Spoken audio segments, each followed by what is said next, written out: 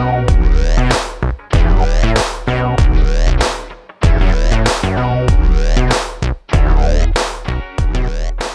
listening to the PR Wind Down Podcast, the show for public relations professionals who are ready to see real change in the PR industry.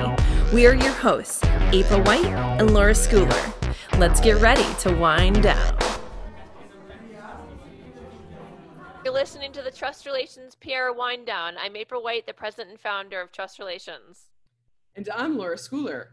Today we're going to be talking to you about PR news, PR fails, and PR anonymous stories. Ooh, let's get ready to wind down. So Laura, I think you're going to share the PR news of the week with us. I am. And I don't think anybody knows. I know I told you I wanted to talk about this, but nobody knows why. Michael Jordan is going to be a NASCAR owner, and this has been 14 years in the making. You know, I always have a soft spot for sports stories. So I just think it's so great. And it's so hilarious to me. NASCAR has, you know, for however long it's been around, known as like the redneck sport, right? Well, what kind of idiot, I mean, and they were huge. It was the biggest sport in the country at one time. I'm not sure if it still is. So if they're that popular among like that group of people, why they weren't opening themselves up to, you know, the Black community, for example, to potentially, who knows how, you know, double their audience or whatever, seems so strange to me. And so now you're seeing how brands and sports and all of these things finally understanding that it's not only about racism, which is clearly an important issue, but it's about making more money. And the more people who are into your thing, the more money you're going to make. So why would you cut off your nose to spite your face? So the fact that Michael Jordan, who is still probably one of the most famous athletes alive, even among, you know, young people now, even though he hasn't played for a long time, an owner, is just amazing and such a great thing. And that's really why I want to bring it up. I mean, we just keep seeing example after example of this kind of thing, which is so good for PR and your bottom line. Right. Well, and it's really interesting coming on the heels of the Bubba Wallace news, right? Because isn't Bubba Wallace part of this deal? Right. Yes. And Bubba Wallace, just for the listeners who aren't familiar, there was a big kerfuffle a couple of weeks ago, maybe a month ago, where he had come out against the Confederate flag in NASCAR and asked for it to be banned. And then after he had done that, there were reports that a noose was hanging in his stall in the NASCAR location he was in. Laura, you heard about this, right? Yes. Yeah. And so essentially it was found by the FBI that it was not a hate crime. And in fact, that noose had been hanging there for months, since October of last year. Oh, that's good. So it had nothing to do. It was like, there was no way when that thing was hung there, it could have been, nobody would have known that Bubba Wallace was going to be in that stall, you know, right, months later or whatever. So it was clearly not actually what it appeared to be, but it was big news at the time because of course it was, you know, given what he was doing and the perceived pushback that created, which fortunately wasn't the case. But that said, I mean, I still think it's a really interesting move to have Michael Jordan as this, you know, Black owner of a NASCAR team. And then he's got Bubba Wallace as one of the racers for, you know, which is basically the only known Black guy in NASCAR, right? That's a current driver. Mm-hmm. But aren't they hoping as part of this, they're going to start training more Black drivers and make it a more diverse sport in general? Yeah. I mean, you'd have to, I mean, that would have to be part of the whole strategy here, because then now it's like any sport in this country, right? Then once you start having the Black players like you did in baseball and every other sport, I mean, you're just opening yourselves up to so many markets. With baseball, for example, how the world would be different if Jackie Robinson didn't play baseball. I mean, the way it impacted culture, just think about all of the baseball hats that are worn by so many people, and it's an integral part to like hip hop, right? All those guys are wearing mostly Yankee hats, but not only, you know, it's a whole thing. And if they never let, and it just doesn't seem fathomable now, but if like they never let Jackie Robinson into the, major leagues, like that, it would have been a whole different thing, the world.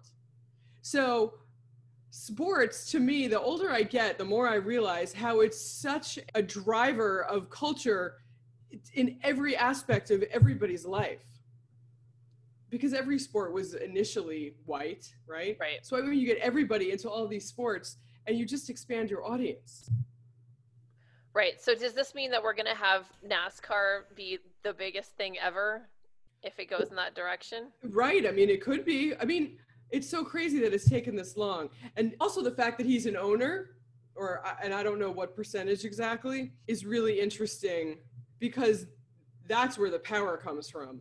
So I don't think like in baseball, I don't think there's any black owners. I mean, that's where the money is, right? And that's where the power comes from. So the fact that they're coming in both as an owner and a driver, right? Yeah. It's game changing. And that it's him. Right.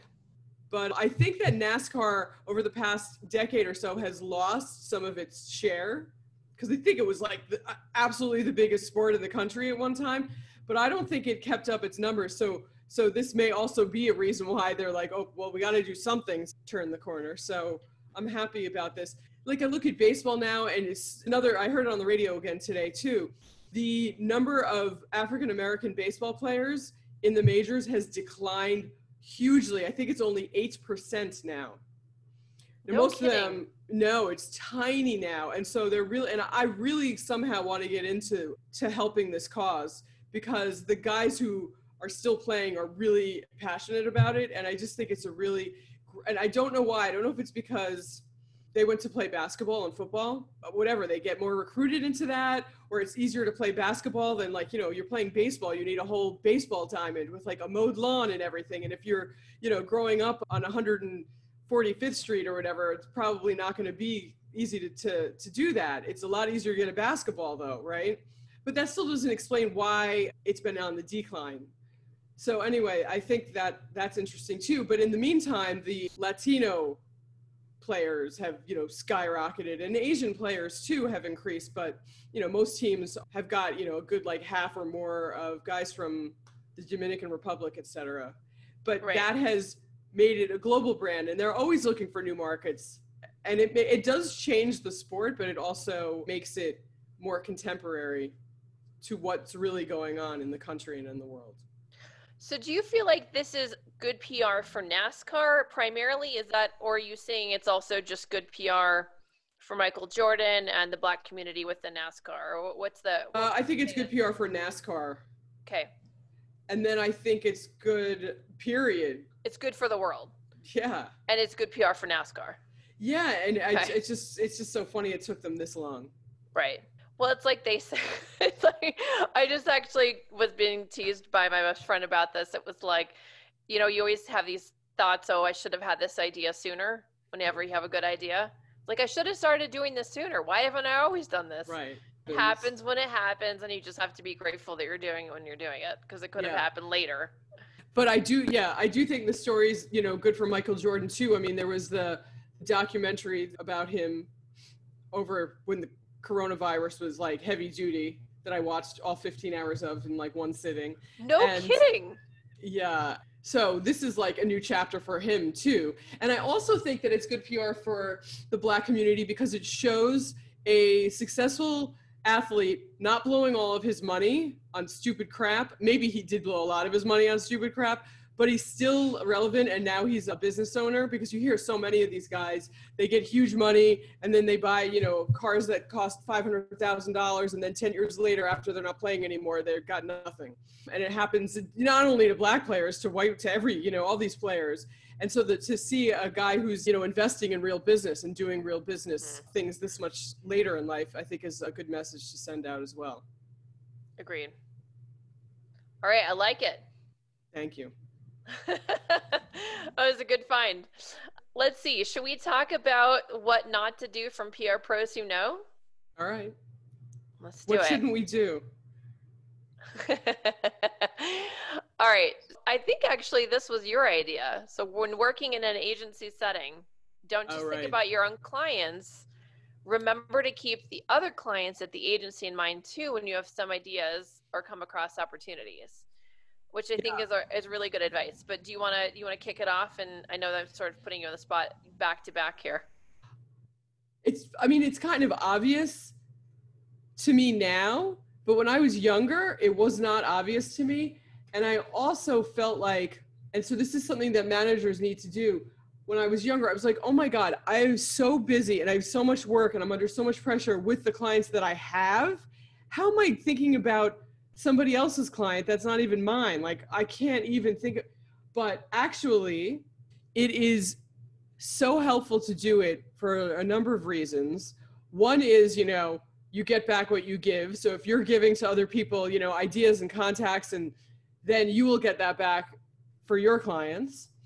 It will help you to be a better PR person because you'll always be thinking about how is this fitting into, other things that might not be front and center for you. And that's one of the ways to succeed in PR, is to always be thinking for yourself and other people.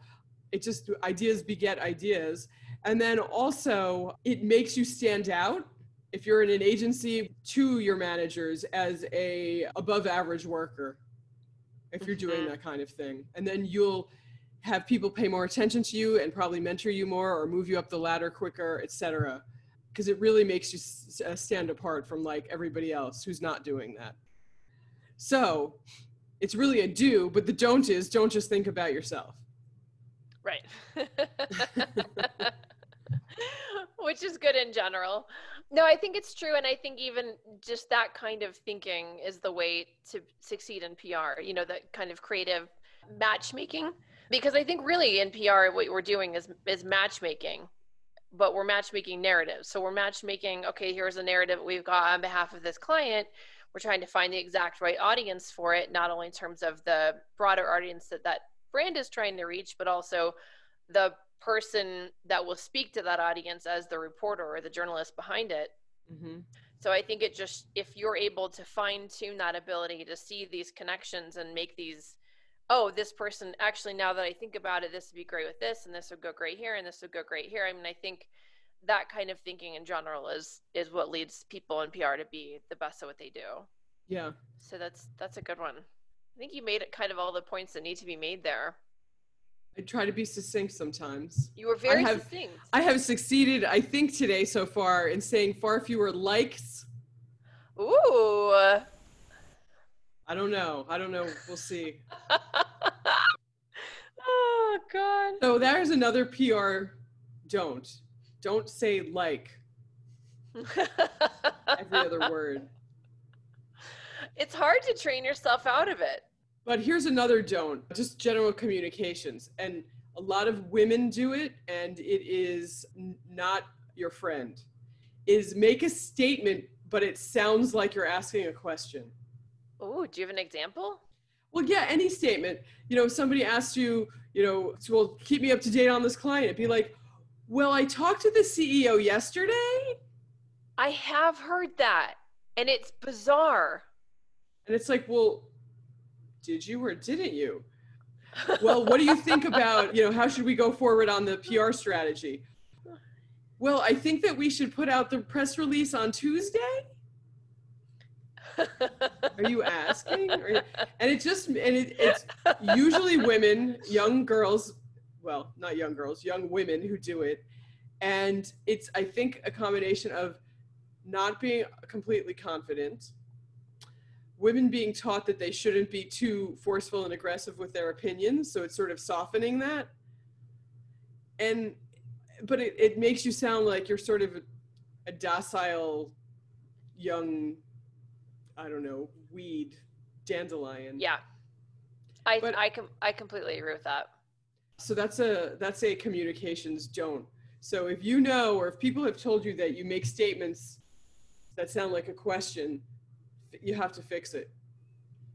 And so that means before you get on a call with your internal team or external team, you have to make sure that you're up to date on what's going on so that you don't feel like you're not sure about something. And you are actually allowed to ask questions. And if it is a question, then you can say to your manager, well, do you think that it would be a good idea to put out the press release on Tuesday? Right. But the best advice is to make sure you're up to date on what you're going to be talking about or presenting before you do. I once worked with a girl who talked like one of the girls from Clueless. And I'm not even kidding you. And because of it, let me see if I can figure out how to tell this story without being revealing. So I was convinced during my first meeting with this individual that they had to be an account executive or an SAE. And it wasn't until about a week later that I discovered that the person I had spoken with who spoke like that was an SVP. And I had no idea. Because she's like, oh my God. It's like, so anyway, I'm thinking that if we could work on this account, it would be like great. And I think you really have what it takes to bring it to the table. So, I mean, I'm not even kidding. It was just like, at first I thought it was a joke, right? Like she's not a joke. She's still talking like that. Right. And then there was no context in which I put her into an authority role. Like into a really senior position of somebody that you had to like listen to and report into. Yes. But I also it was one of these weird situations. I just kind of got thrown into, no, meet this person, now meet this person, now meet this person, right? It wasn't like I had the names and the titles in advance. If I had done better research and homework, I probably would have had this figured out in advance. So this is partly on me, right? This is not a good look for me either. Right. But it's also not great that, I mean, if that was my impression, then what are the clients thinking? And can that person really be like a force? You know, don't judge a book by its cover, but when you're a communicator and in senior positions, you just can't. No, and then this is another thing that it's making me think of. There's a fine line between being really confident with the client and showing that you're confident and leading with that energy, right, and just lying.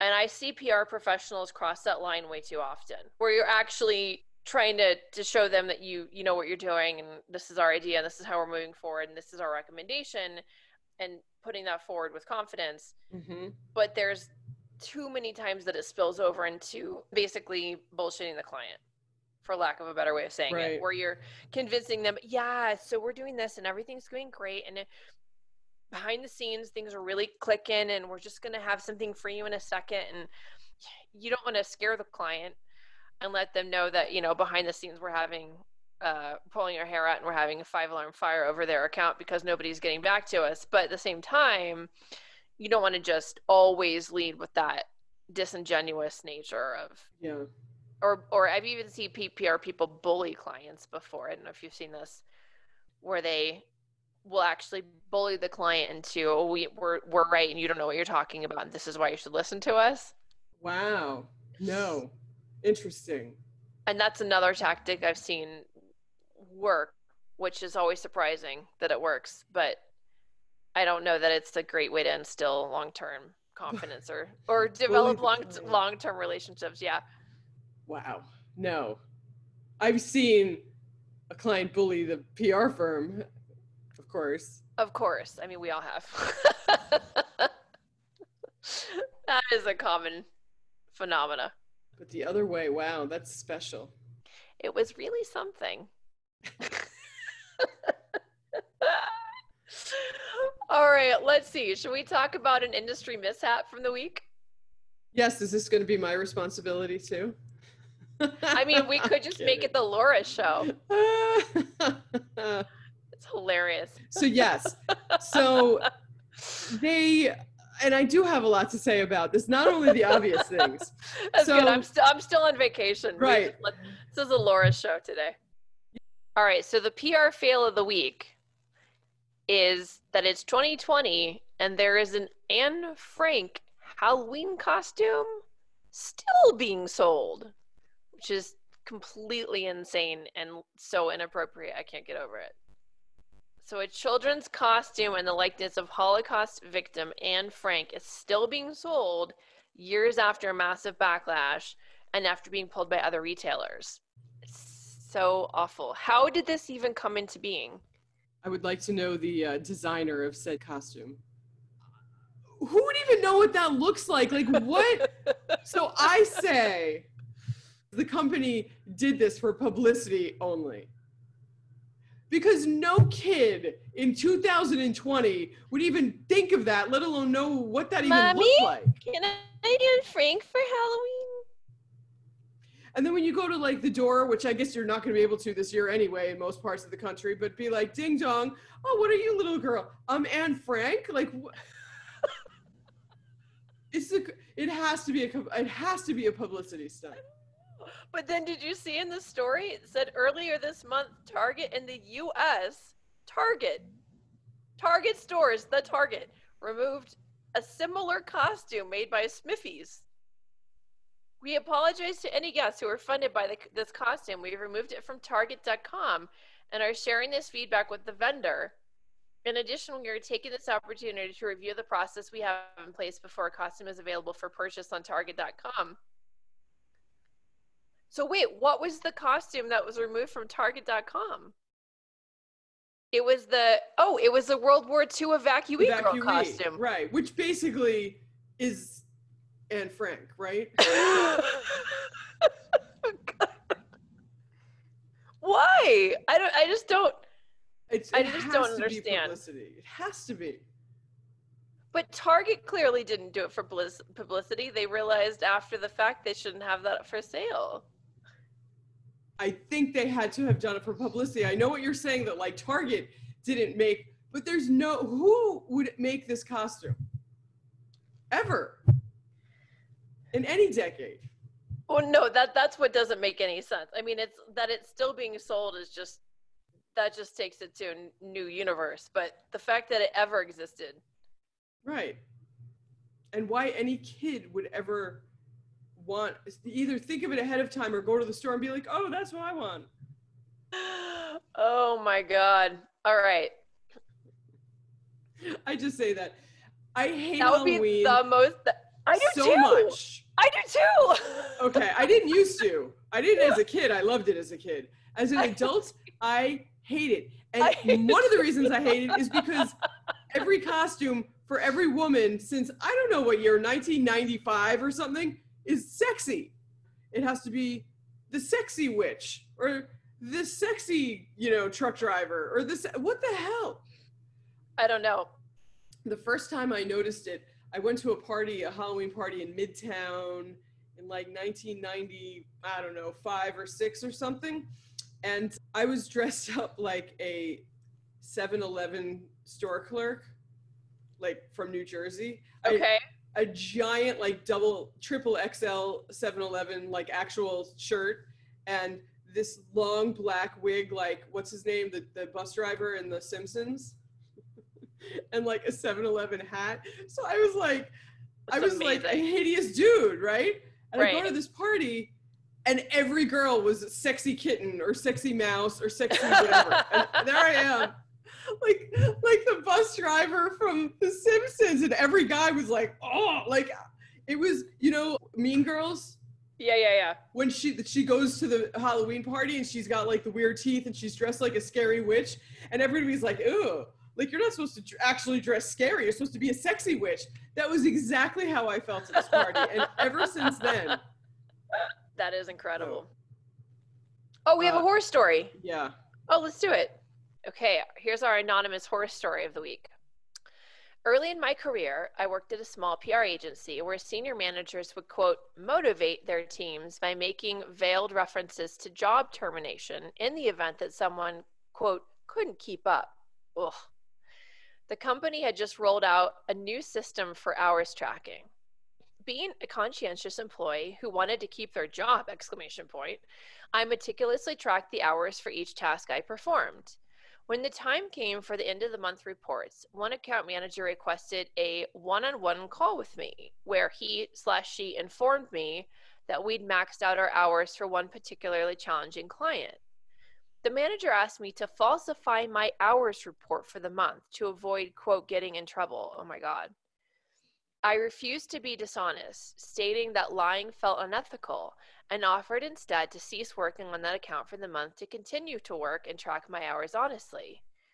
The manager pressed the issue further, but ultimately relented, stating that he/she should, quote, should have known I was that type of person who wouldn't lie. Oh my God. And began demanding to know whether I planned to, quote, tell on him/her. Oh, ugh. Fearing repercussions, I avoided the question and continued to track my time for the remainder of the month. Eventually, that client moved on to another agency, and so did I. Oh, Wow. Oh. That is vomity. I mean, whenever you get asked to do something unethical in all of its permutations, you can't go along with it. It'll get you it'll bite you in the long run. So what kind of industry issues do you think this story raises? I've seen this before. There's an issue with doing internal PR at PR agencies that crosses over into the same kind of weird gray line that we were talking about before, where you're like lying to clients instead of just being confident. Yeah. And I think that there's too much backstabbing and internal vying for position and I have to look good, so like make me look good. I felt like there was a lot of that at some of the agencies where there was sort of it was a shit roll downhill.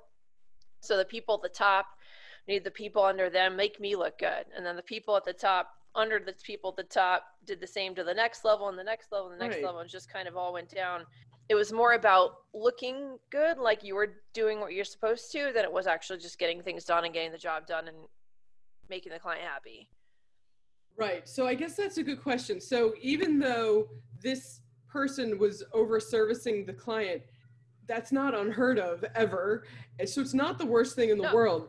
So it's almost like that person's manager, the manager who was asking, telling them to lie, was so not confident and should have just gone to their manager or the owner or whoever was above them and said, hey, there's a situation where we're really over servicing this client. Is that okay with you? Do we need to readjust priorities? Should we, do it for a couple of months? Whatever. I mean, there's so many ways, but to put it on the poor junior person who's just like, I'm just doing what you told me to do it's just what so often happens with human beings, right? You want to put it on the junior person because you sort of have authority over them. You can make them do, instead of facing potentially your shortcoming. But again, in this case, I don't even know if it's a shortcoming. How many times, I talked to you or what, just to be like, we're going to go over hours, and you might say, well, stop working until the end of the month so we don't go over because we can't, or I'm willing to go over this time but not next time, or I'm willing to go over all the time because it's a great client for my brand. So this manager person just had no idea what they were doing. Right. That's not the worst thing that could happen at an agency, is somebody over services an account. No, and unless you're just not getting results and you're over servicing, and so you're But even in that case, you bring it up and you say, oh my God, we're doing so much and we're still not doing anything. And then you have to address it again. And maybe the team does need to change, but you can't just go on for, so what if you make this poor junior person lie about their hours for all 7 clients they work on? What are they going to work 15 hours a day? It's ridiculous. But yes, that's what a lot of people think. Yes, you should work 15 hours. So I think that the lesson there is there are so many ways to take the way an account is running back to your, authority to try to re-strategize it that could ultimately lead to better things anyway, than to try to sweep it under the rug. Agreed. Yeah, I'm wondering, so advice or insights for listeners who are maybe in a similar situation. I would say that what this person did was the right thing, right? Yeah. Stick to your guns, stick to your ethics, and get out of there. Yeah. Well, right. Because maybe it really is a horrible place where maybe that person had gone to the senior person who was like, no, or whatever, and they were deathly afraid. But in that case, you're just putting bad on top of bad on top of bad, and there's no way that's going to last very long. Right. No, and I don't know if it's just me, but I've never had luck of going to an HR person and outing something and then having it not blow back into some kind of disaster. Oh, don't go to HR people ever. Sorry, HR people. No way. They're not there for you. No, they're there for the owners and the executives. Right. To not get in legal trouble. That's the only reason that they exist. So, in that scenario. Right, so there's nothing to do. I mean, you could also jump over that person and go to their supervisor, but that's a gamble too, because that could come back to bite you in the butt too. Yeah, so if it's really bad, like if it's a really bad like Matrix, if everything is bad and everybody's scary and everybody's mean, it is time to look for another job, or just dig your heels in until you get laid off, and then you'll probably get a severance and be able to collect unemployment and then get a new job. I mean, just being honest. Totally fair. I think it's a wrap. Right on. Thank you so much for joining us for the PR Wind Down. And as always, do not forget to share your anonymous stories with us at any time. Our email address is located in the episode description. We can't wait to wind down with you again next week.